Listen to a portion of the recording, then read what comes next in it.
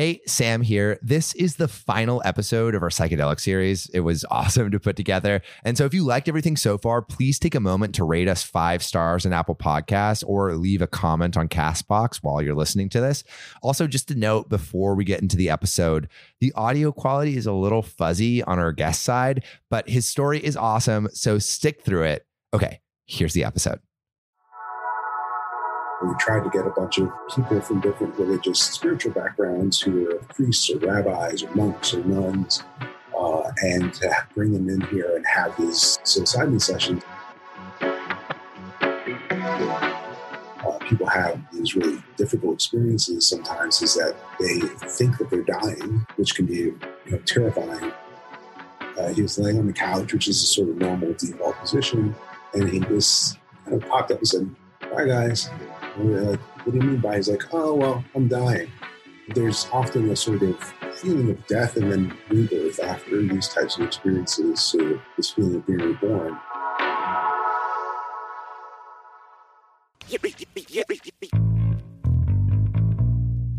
This is Finding Founders. I'm Samuel Donner, and today's show is the 5th and final episode of our series on psychedelics. So in this series, we looked at the way revolutionary thinkers defy societal norms in order to advance medicine, redefine culture, and occasionally recalibrate our minds. So this movement began brewing in the 60s and has slowly been edging its way into the mainstream since. And you've seen it through like Silicon Valley elites, microdosing, or government-approved psychedelic therapies. With this series, we've been highlighting the people who have helped lead the way. And today, we're speaking to Albert Garcia Romieu, a researcher at Johns Hopkins University who has been studying psychedelics for just over 2 decades. The work there is incredible, and he's examined the effects of these drugs on everyone from smokers to priests. His story takes us through literature, philosophy, and countless questions about life and prosperity, ultimately winding us back to the promising future of psychedelics, therapeutics, and the push for destigmatization. But I don't want to get ahead of myself. Before we tackle all of that, let me invite you along to join Albert and me in the humid warmth of the South in Miami Shores, Florida. Yeah, I remember growing up in Miami Shores, trying to fit in. I think like a lot of kids, when you're growing up, you're trying to form a social identity and, get a peer network and make friends and all that stuff. But I always probably had a hard time with that. I was kind of a nerdy, fat kid. I didn't play sports. My family was always pretty close-knit and supportive, which is a good thing, and very all in with education. So we read a ton of books. Did you enjoy it? I did. I always liked school and reading. My parents were kind of sci-fi nerds as well, into Star Trek and reading, Isaac Asimov and Robert Heinlein, and, all these kind of classic science fiction books, which then, my brother and sister and I inherited in a way. So we had a lot of that in our upbringing as well. Was there any subject that you were attracted to that you're like, oh, like this seems to be my future or the future that I can like enact into the world? My main interest tended to kind of fall more towards arts. I like to draw and paint, and eventually I started to write poetry. What kind of poetry? The type of poetry that immediately attracted me when I started reading it was modernist poetry of the early 20th century. T.S. Eliot was a huge influence on me. I was reading a lot when I was 15, 16, 17, and that drew me in. The influence T.S. Eliot had on Albert's teenage years represents a larger trend towards the shifting of his perspective. T.S. Eliot's writing is rich with images, and many of his pieces feel almost dreamlike, like these lingering recollections of faded memory. Woven into his poetry lies countless references to time, the blurring between past, present, and future. It feels like, for a brief moment at least, you're in an alternate reality. Poetry, like painting or science fiction, opens doors to other worlds, ones that may or may not resemble your own. And Albert tapped into this. Art was expanding the boundaries of his mind, introducing a variety of fields that would connect later in life.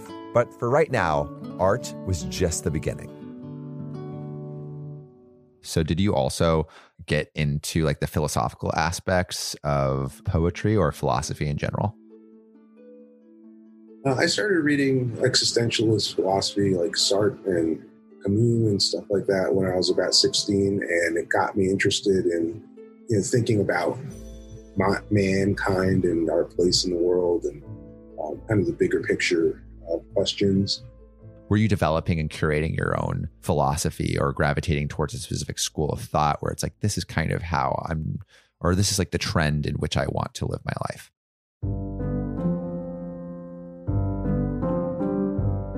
I think at the time I was initially very much drawn to existentialist philosophy.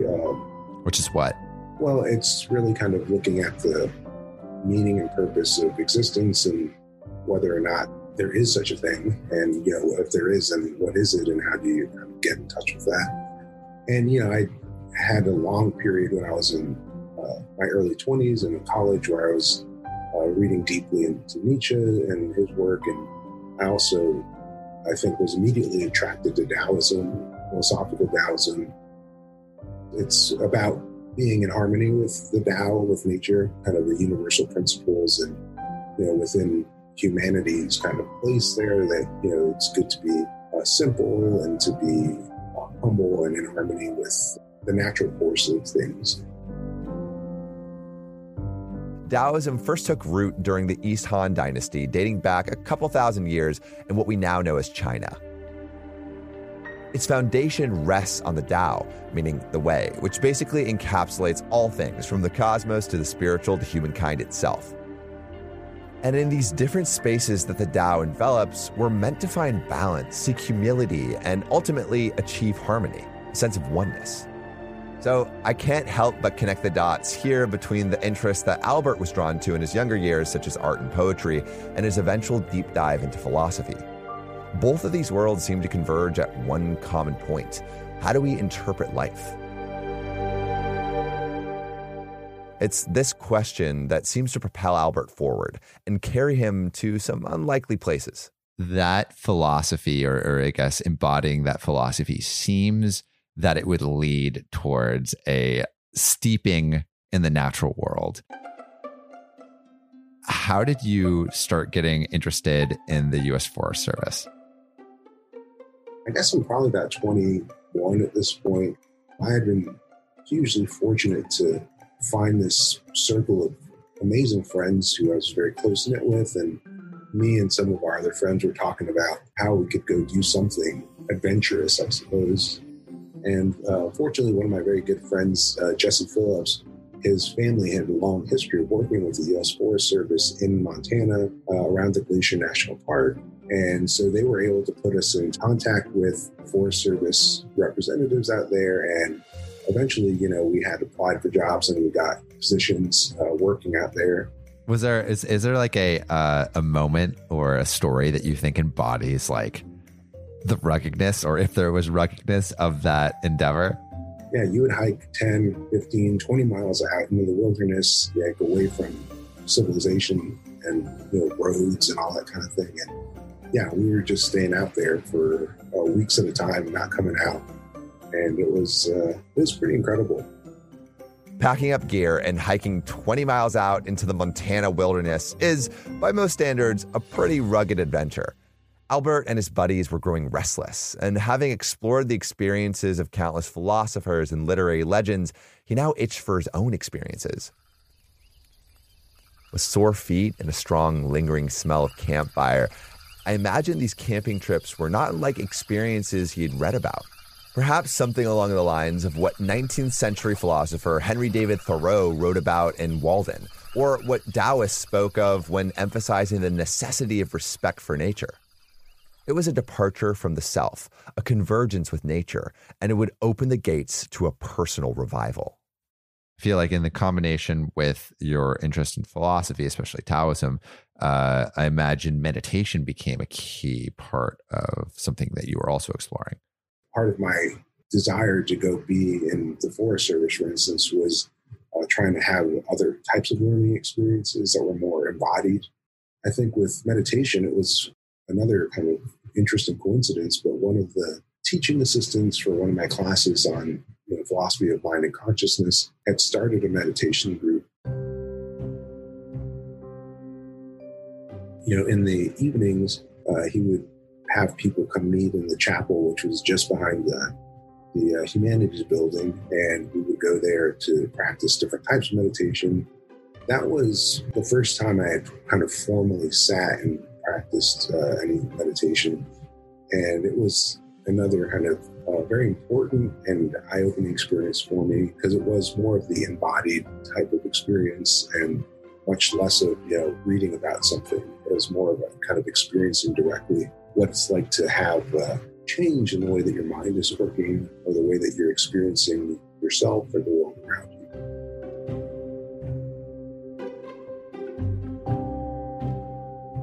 What did that lead to, that change in mind?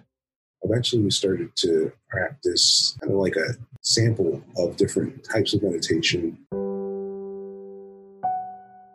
And when we did 1 week of metta, which is a loving kindness meditation, where you spend time kind of trying to cultivate actual feelings of love and compassion for yourself, for other people, particularly for people you care about, but then you sort of start to expand the circle more widely to even people that may be difficult for you to have positive feelings towards, or people that you never met, or all of creation. As you kind of expand that outwards, I had a very profound opening at one point where I just was sitting there meditating and doing the practice with the group. And I think there was a point where it was kind of over. We would ring kind of like a little chime. And I opened my eyes and I was just crying. It's tears streaming down my face. And I had kind of had this, you'd probably call a heart-opening moment or experience, where I felt kind of plugged into universal love. I'm not really sure how else to put it, but I had this very intense embodied experience of feeling love, not just maybe feeling love, but almost like being love. And so that was pretty powerful. It was formative for me because it kind of, to me, represented this boundary of shifting our perception and our sense of self in a way where you could feel very differently. And that, to me, seemed to be kind of full of possibilities that we hadn't talked about in the rest of my regular Western psychology classes. Shifting perception and sense of self, pushing the boundaries of his mind, these things serve as a common thread running through Albert's formative years. But meditation served as something different. It wasn't like poetry, where he found himself submerged in the worlds of others. It was this intimate sense of oneness with the intangible, with love and compassion for others as well as himself. These sensations are real, and it can be life-altering. But the effects aren't limited to the surface. A 2016 study demonstrated that mindfulness meditation, which trains attention to one's present moment, has the ability to improve a variety of issues, including stress and physical well-being. Meditation may change the resting state of brain networks, something that assists in controlling emotions, stress, and can improve one's health. But while meditation can help regulate what's going on the inside, it can't regulate what's going on outside. And Albert was preparing to face a new world of uncertainty. So looking towards graduation, what are you thinking you're going to do with your life? Well, I didn't really know. And I was kind of perplexed at what, came next after college. Even going to college, I didn't have any clear sense of what I wanted to be doing or where I wanted to go with my life. And so a lot of my studies were just kind of focused on, whatever I found of interest at the time. And it ended up, largely being a, mix of psychology classes, which was my major, and then philosophy. And, when you get out of college and that's what you studied, it kind of, there's not a lot you can do per se without more schooling. I didn't find anything incredibly promising that felt like it was calling me. And I was kind of struggling, honestly, because I think until that point, I excelled in school. But then after that, you kind of come to this precipice where there's not a clear path forward. You don't really know, okay, now this is what I'm supposed to be doing. And I think that was daunting for me because I always thought I knew, what I was supposed to be doing. And so to have that kind of rug pulled out from under you was very existentially disorienting. And so that really kind of went part and parcel with just having a mental health crisis towards the end of my college career. I felt like there was probably not really any purpose in going forward any further. I didn't feel like there was any reason to be alive or to exist. Drinking and partying a lot, sometimes, for fun and enjoying it, but other times I think almost as a means of escapism. And so I think all of those things sort of spiraled into this sort of acute crisis of, what's next? And I don't know. And not having that answer, I think, was very frightening and difficult.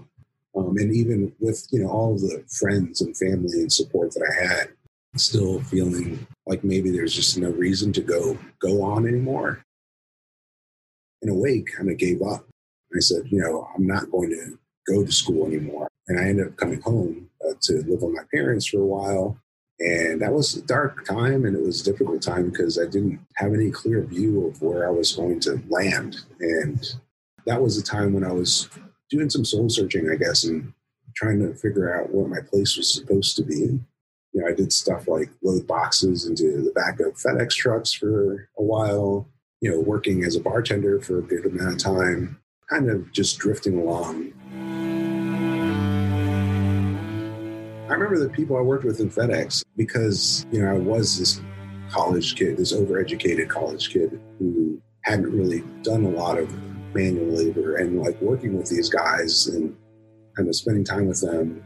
That was a really good experience for me because I felt like I was kind of in my element. I mean, these people were not worried about the existential reasons of what is life and what is our purpose on this planet. They were working to feed their kids, and they were happy with that. And I think that was pretty good for me to be around that experience and have those guys be kind of like this, working class group of just, band of brothers.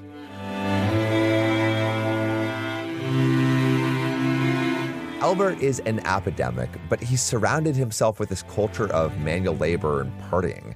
He's not putting his education to use in Miami, and honestly not utilizing everything you've been working on for years would cause anyone to freak out. But Albert's interest in existentialism magnifies these emotions. Existentialism constantly looks at the big questions, like who am I? What is my real nature or identity? What is the meaning of life? What is the meaning of existence? What is my greater purpose? These questions are tough on the psyche, but that last question, what is my greater purpose, seems especially tough for Albert to answer, especially while aimlessly bartending. He's stuck in a cycle of endless work and endless doubt about the future. And I think anyone in that world would just want to escape. Could you talk a little bit about maybe someone that inspired that interest about like the psychology of drugs and addiction, or that renewal towards just learning about that kind of thing?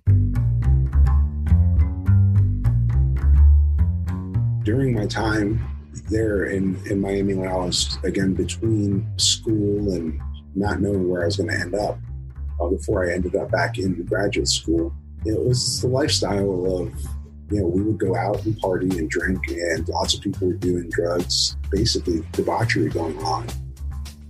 Partially that was fun. I was, in my early mid-20s and enjoyed the nightlife and staying out until the sunrise. And it also reminded me a lot of, some of the literature that really kind of drew me in when I was growing up. So particularly works of like The Lost Generation, like Hemingway and Fitzgerald.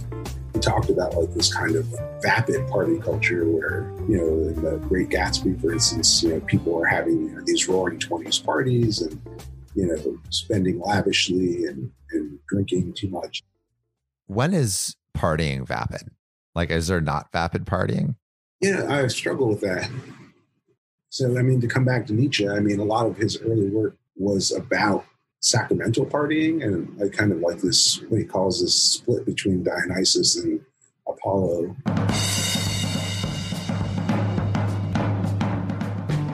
Dionysus representing this sort of ecstasy that could be preached in a way that was maybe like a religious or trance-like type of state that people could enter. and a way to kind of commune with a higher power of sorts or with the larger group. Push that against the dynamic of Apollo being this sort of rational figure and, very controlled. There was a time when I thought about partying and having fun as, having that sort of element. And certainly when I was growing up, the rave scene in Miami was, a big part of what was happening there in the, mid to the late 90s. And I think that the rave scene and electronic dance music culture in a way was young people were trying to have that type of ecstatic experience, similar to probably, generations past having things like Woodstock and, having that sort of culture. And of course, there's music and tied up in that and also drug use. What is the balance? For me, I'm wondering if the balance is being able to encounter something within that environment and bring something of substance out of it. Like if it feels like if everything is lost to the environment and doesn't translate, then maybe that's the vapidness. If like the feelings that you feel and the lessons that are learned only apply within that environment, then it's like, what does it matter? And are you actually learning anything that's like improving your life substantially? I think that's a good, potential place to draw the line. For me, what I, was sensing at the time, kind of playing and replaying the same type of night over and over again, and seeing that as my future and saying, is this how I want to keep living my life? And I think that was informed by the people around me and seeing that some of those people were quite a bit older than me and their life was still the same type of, almost like playing the same record again and again. Yeah, the treadmill of superficial ecstasy. Yeah, I felt like it was almost a trap to try to get sucked into that and to stay there any longer. And that was really what catapulted me out of Florida. The idea of being a product of your environment is a great callback to something Albert briefly touched on, the lost generation. The era is defined by young adults coming of age while fighting in World War I. Everybody's fascinated with that era of the lost generation. We think of it usually in the 1920s when there was great disenchantment, and that led to some of the most extraordinary art, really a kind of renaissance, which we call modernism. Instead of following traditional career paths, many members of the lost generation, like Ernest Hemingway and F. Scott Fitzgerald, turned to art. They write about these interesting lives that many might think are vapid, right? You have the lavish parties of The Great Gatsby and the European leisure of The Sun Also Rises. These aren't traditional hero's journeys or American dream stories, but there is something so captivating about this lifestyle. I think The Great Gatsby's Nick Carraway puts it best. He says, "I was within and without, simultaneously enchanted and repelled by the inexhaustible variety of life." This focus on partying and socializing fits this perfect balance Nick is talking about. It's a birth of tragedies, an equilibrium of chaos and harmony that might create meaning in what some see as a vapid lifestyle. But at the end of the day, it wasn't for Albert. He isn't Jay Gatsby or Nick Carraway. He will never find purpose here. He needs to get back to a world where he has purpose.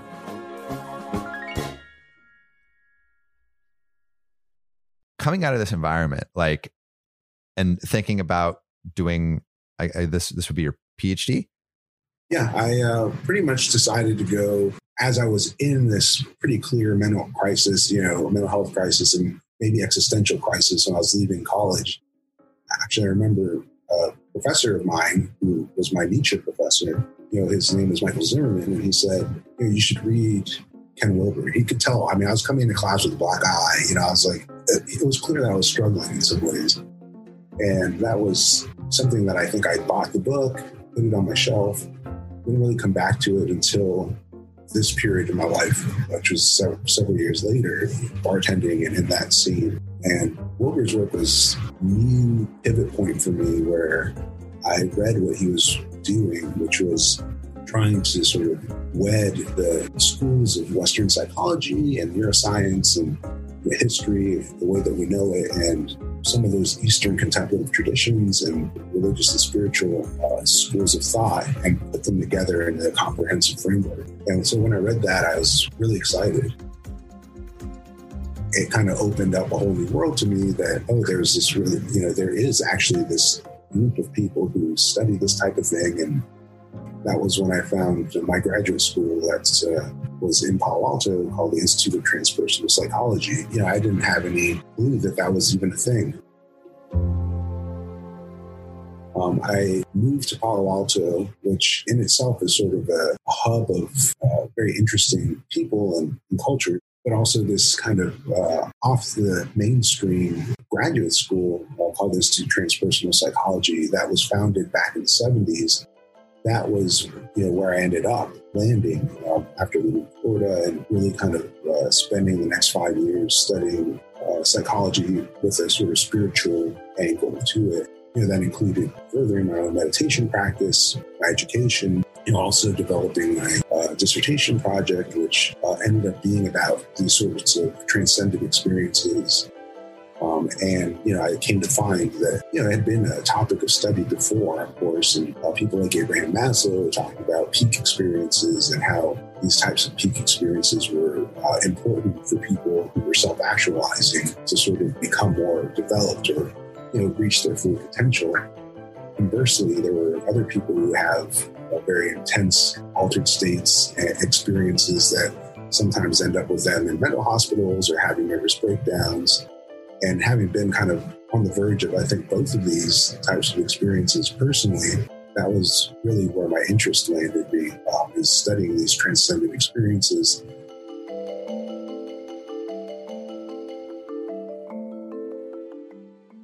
By completely changing his environment, Albert has gotten himself back on track. He's finding a home, finding a path in academia. For him, Palo Alto is a complete culture reset. He's surrounded by a community focused on innovation. It's completely foreign to his life in Miami. To match this new environment, it's almost like Albert needs to redefine himself. And it comes from Abraham Maslow, the psychologist Albert mentions. He defines the hierarchy of needs everyone must have to fulfill their personhood. He starts with basic needs, moves up to psychological needs, and finally ends with the needs of self-fulfillment. Palo Alto gave Albert the space to rebuild his hierarchy towards newfound purpose. Now that he's in an environment where he can reach self-fulfillment, Albert can start finding his niche in research. And that's where psychedelics come into play. Did you see the brain on substances like psychedelics and meditation as like two paths to a similar destination? Or did you see them as separate? And or was that even a focus of what you were trying to discover? Well, I guess I started off more just approaching it from the angle of what are these experiences and how do people view them? And so I just started interviewing people and asking them about their experiences that they consider transcendent and how they kind of defined that and what brought them to those experiences and what they took away from those experiences. That did kind of lead me to what you're suggesting here, which is that people were reporting different types of experiences being transcendent or kind of lifting them out of their normal sense of self. For some people, it was, drugs were the trigger or the catalyst for those experiences, whether it was ayahuasca or MDMA or LSD. Other people talked to me about experiences they had when they were in the midst of a meditation practice or contemplative practice, like being at a meditation retreat.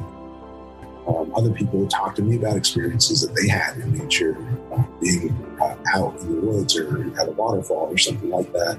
And so that kind of gave me the sense that, yes, there is different ways of eliciting this type of experience, maybe where the mind kind of shuts itself down in a way or shuts up for a few minutes or a few moments. And in that kind of quiet, there was sort of a deeper type of experience that could unfold.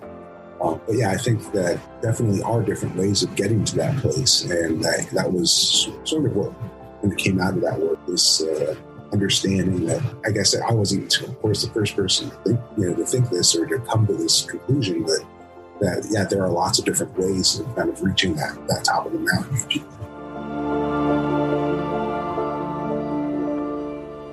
So understanding that top of the mountain scenario and diving into that research, how did you become involved with the work being done at Johns Hopkins? As you kind of are coming out of that period, well, I was encouraged by a teacher, Glenn Hartelius, to go to publish some work. And so after publishing, I was like, okay, well, I guess the other thing that academic people do is go to conferences and present these types of findings. So I went to a conference in 2012 that was in Tucson. I was talking about my interviews that I had done with people about their transcendent experiences and what they took away from those and kind of how those experiences were elicited and so forth.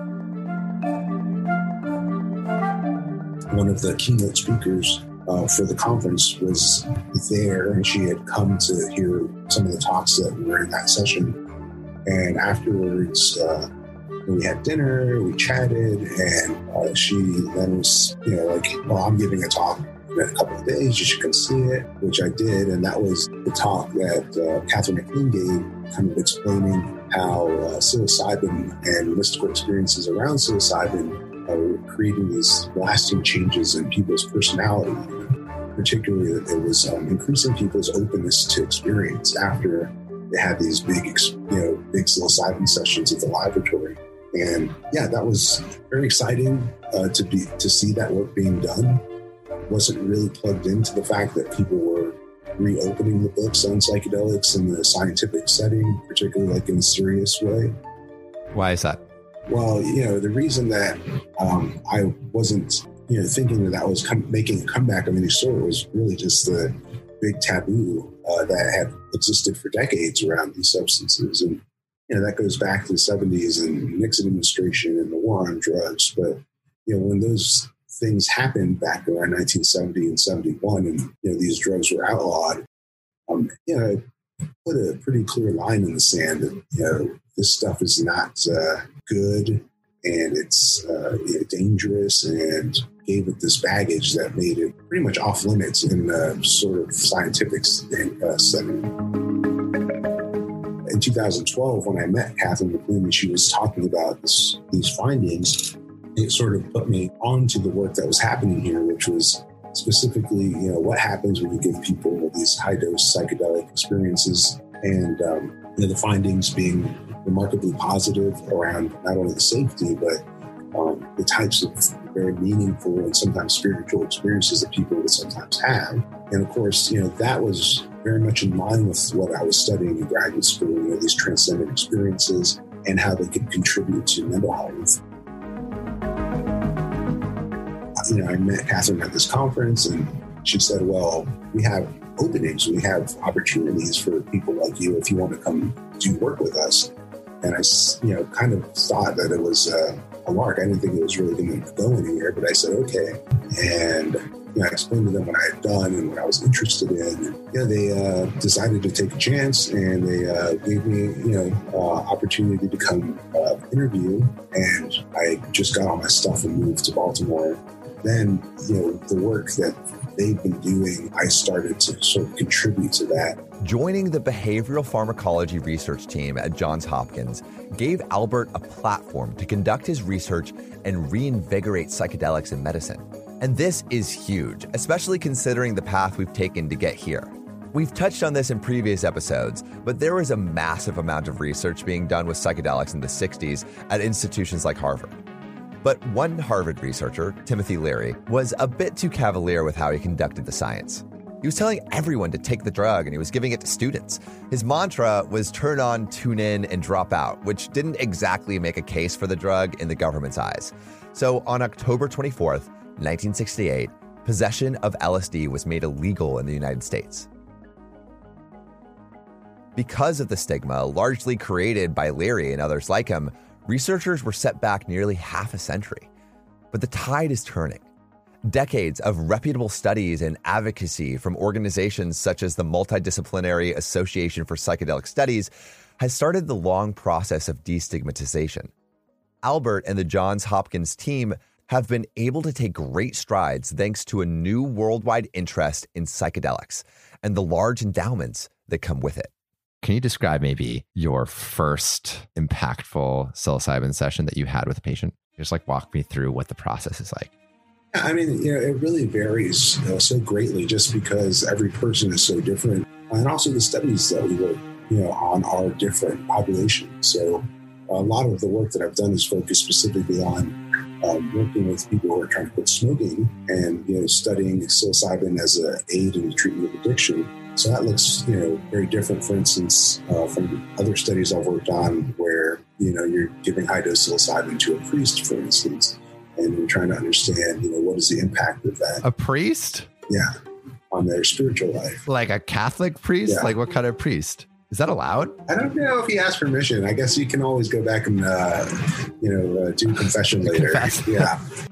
That was actually a particularly interesting set of psilocybin sessions that we ran with that gentleman. But, that's part of a study. It hasn't been published yet, but it's still, crunching the numbers. But it's a religious professional study where we tried to get a bunch of people from different religious and spiritual backgrounds who were like priests or rabbis or monks or nuns, kind of interacting with their experience and whether or not that had, like you said, these sort of takeaways that were valuable or of use to them with their congregations.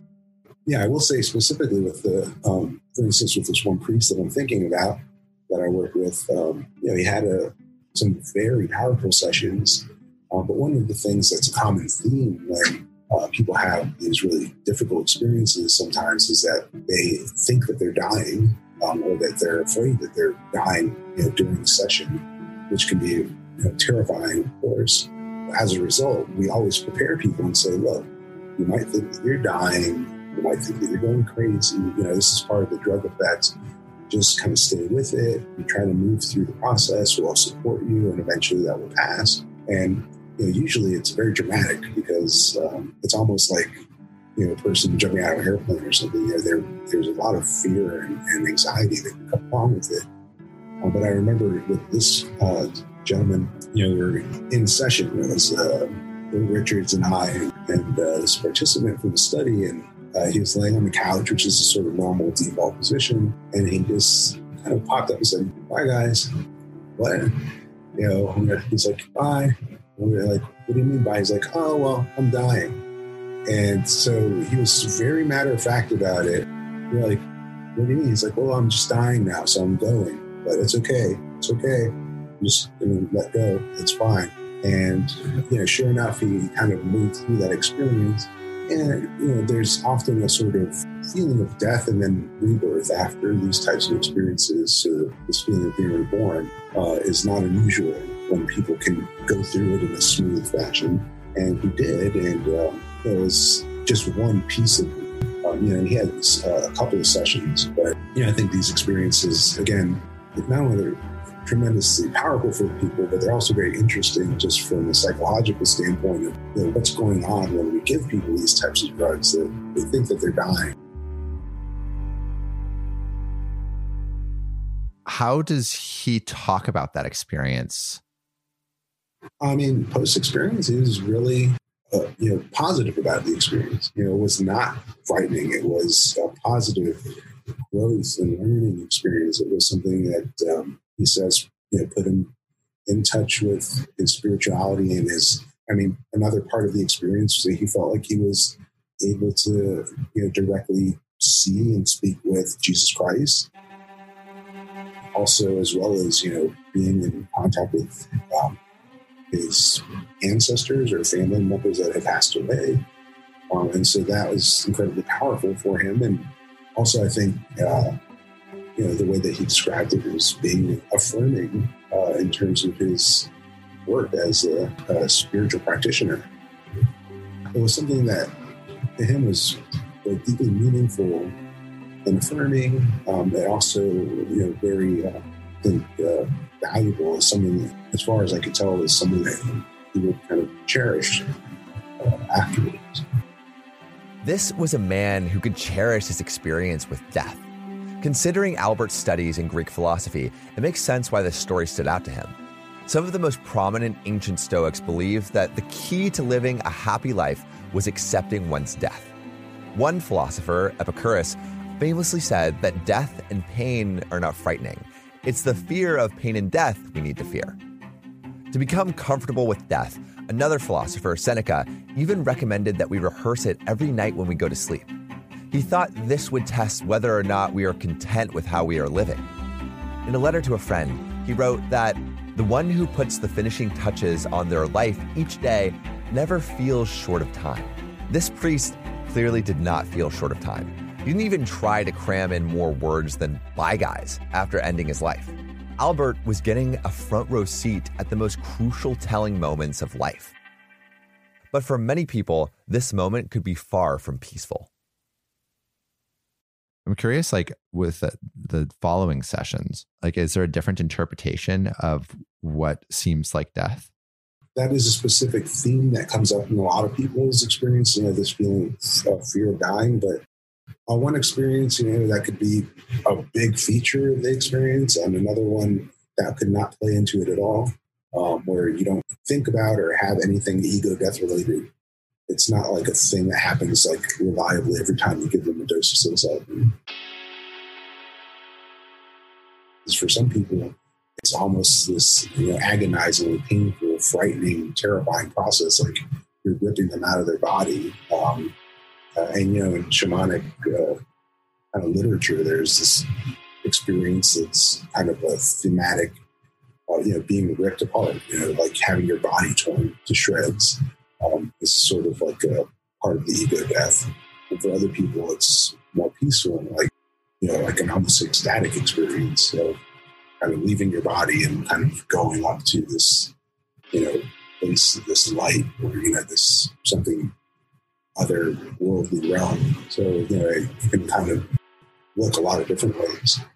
We talked about letting go and kind of going with the flow and surrendering and all that kind of thing. But when it's happening, it's really hard though, because it's kind of like talking about riding a bike, and until you're actually on the bicycle and your feet are going and there's a risk of falling over, it's not really real. It's more abstract.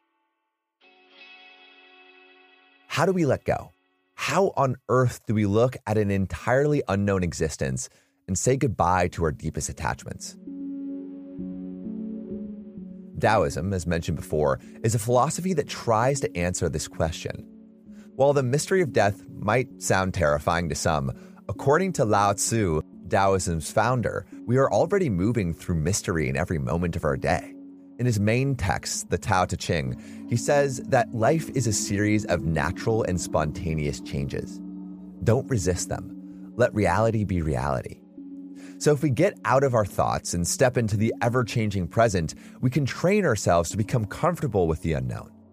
While it's extremely difficult for many of us to step into the present moment, you can imagine how much less daunting it might be after conquering a death-like experience during a psychedelic trip. As we're about to hear, finding the ability to let go can change even the most fixed mindsets. Were there people that struggled and then eventually like struggle on the first dose and then eventually did make the plunge? And then how did they talk about it after that experience? Yeah, I can think of a lady particularly who really struggled at first. And it wasn't necessarily like a struggle of kind of facing ego death, but it was really more like a struggle of letting go into the experience and kind of relaxing and allowing it to happen. And she also, was simultaneously quitting smoking, which is also very difficult and uncomfortable. We talk about getting in our own way. Like when you're overthinking it, like if you're trying to learn how to dance or something, I'm very clumsy. I'm trying to learn how to do something like a dance or a movement. I can trip over my own feet. And I think she had that sense with her first session of, trying to make it a certain way and feeling like it was not happening and she was just not doing it right. Particularly when they hear about all these sessions in the media about it, they think, oh, this is what it's supposed to be like. And when they're having an experience that's different from their expectations, that can be very challenging for them. And they can think, oh, I'm doing this wrong, or, what's wrong with me? That first session was predominated by that type of struggle.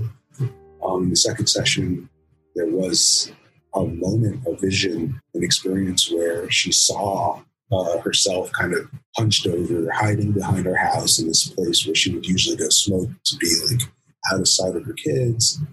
and seeing this sort of flower come up out of the ground. And it was like her higher self, maybe, or something to her that really kind of was communicating to her that, she was bigger than the smoking habit. She was bigger than, kind of putting her in touch with this other bigger picture view of the world and of herself, which then kind of let her let go. So you can almost think of these sessions sometimes building towards a climax, and then there's a resolution. And sometimes I feel like the climax can kind of get stuck when people are, having trouble letting go. And so I felt like, thankfully, with this lady, we were able to have another session. And, in that second session, she did get that resolution that was so useful for her to then, feel better and also, walk away with, I think, some substantial benefits. While benefits differ from person to person, what seems to have empowered this woman was the opportunity to step outside of herself. Thinking back on the childhood memories Albert shared, this was something he could totally relate to. Spending his adolescence immersed in foreign lands of sci-fi and the vivid imagery of Fitzgerald, he understood the power of perspective shift. That through the eyes of a protagonist or narrator, he could rethink and grow his own worldview. This woman's hallucination allowed her to do the same, to remove herself from her own mind, examine the way she was thinking, and let go of the harmful thoughts and beliefs. While we've all agreed on the benefits of reading for a long time, more and more people are opening their eyes to the life-changing benefits of psychedelic treatment. Where do you think psychedelic research is now? And where do you hope to see it in 5-10 years? The cat is out of the bag, if you will. There's a lot of work going on here at Hopkins, of course, but there's other centers opening up in different parts of the world and different parts of the country. And so I think there's, a lot of interest in seeing where this might go next. Some of the questions that are outstanding still, are how do these drugs work, and how do we use them in a therapeutic setting in a way that's, optimizing safety and effectiveness and minimizing risk. And where can we use this, and where is this not going to be helpful? And so I think there's a pretty good consensus now that with depression, with addictions, there's a pretty positive potential for benefits. And you've seen a couple of papers come out from our lab last year, or out from the group in London, looking at very good effects in people with depression using psilocybin. And there's more work forthcoming from our lab and from other groups using psilocybin in treating addictions. So I think that's the type of work that we hope is going to lead to federal approval for use of psilocybin as a medicine in a therapeutic setting.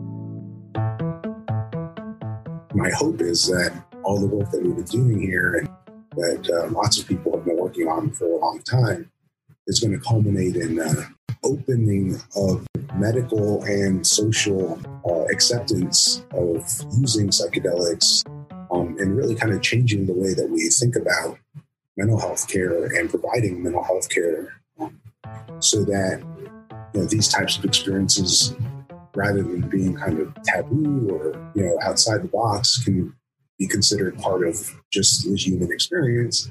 And not only that, but something that can be very healthy and helpful and beneficial for people.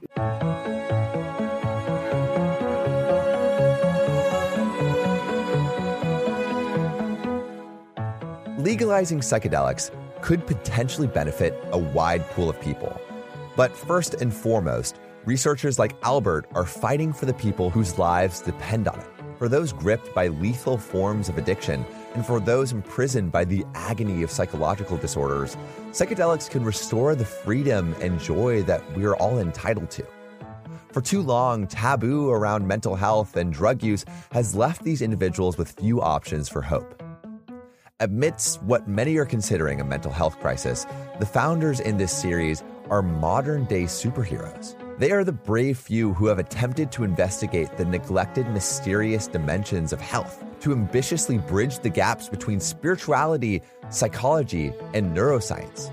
With their superhero sense of empathy, they've had the strength to ignore societal disapproval and dedicate their work to the good of others. Douglas George, Julie Holland, Jonathan Moreno, Matthew Johnson, and Albert Garcia Romeau have taught us that revolutionary change doesn't just take brilliance, it takes radical compassion. See you next week.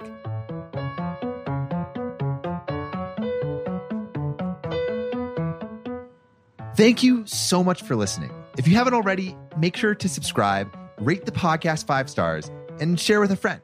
If you have any questions or comments, DM us at Finding Founders Podcast on Instagram, LinkedIn, or Facebook. Finding Founders is produced and hosted by me, Samuel Donner. Our Chief of Staff and Operations is Jessica Lin. Our audio editing team lead is Adrian Tapia. Support from Matt Fernandez, Sophia Donner, Aaron Devereaux, Nicholas Guzman, Ashley Jimenez, Tomas Renteria, Nathan Tower, Callan Turnbull, Lauren Yamada, and Maura Lynch. Our outreach and research lead is Ankita Nambiar, with support from Miriam Arden, Sarah Hobson, Lisa Le, Kenny Ong, Melody Sopani, Charisse Tan, and Marie Vaughn. Our writing team lead is Elizabeth Bowen, with support from Natalie Agnew, Abigail Azurdia, Elise Caldwell, Harrison Duffy, Alexandra Huntalis Adams, Kylie McCreary, Beatrice Phillips, and Virna Seminario.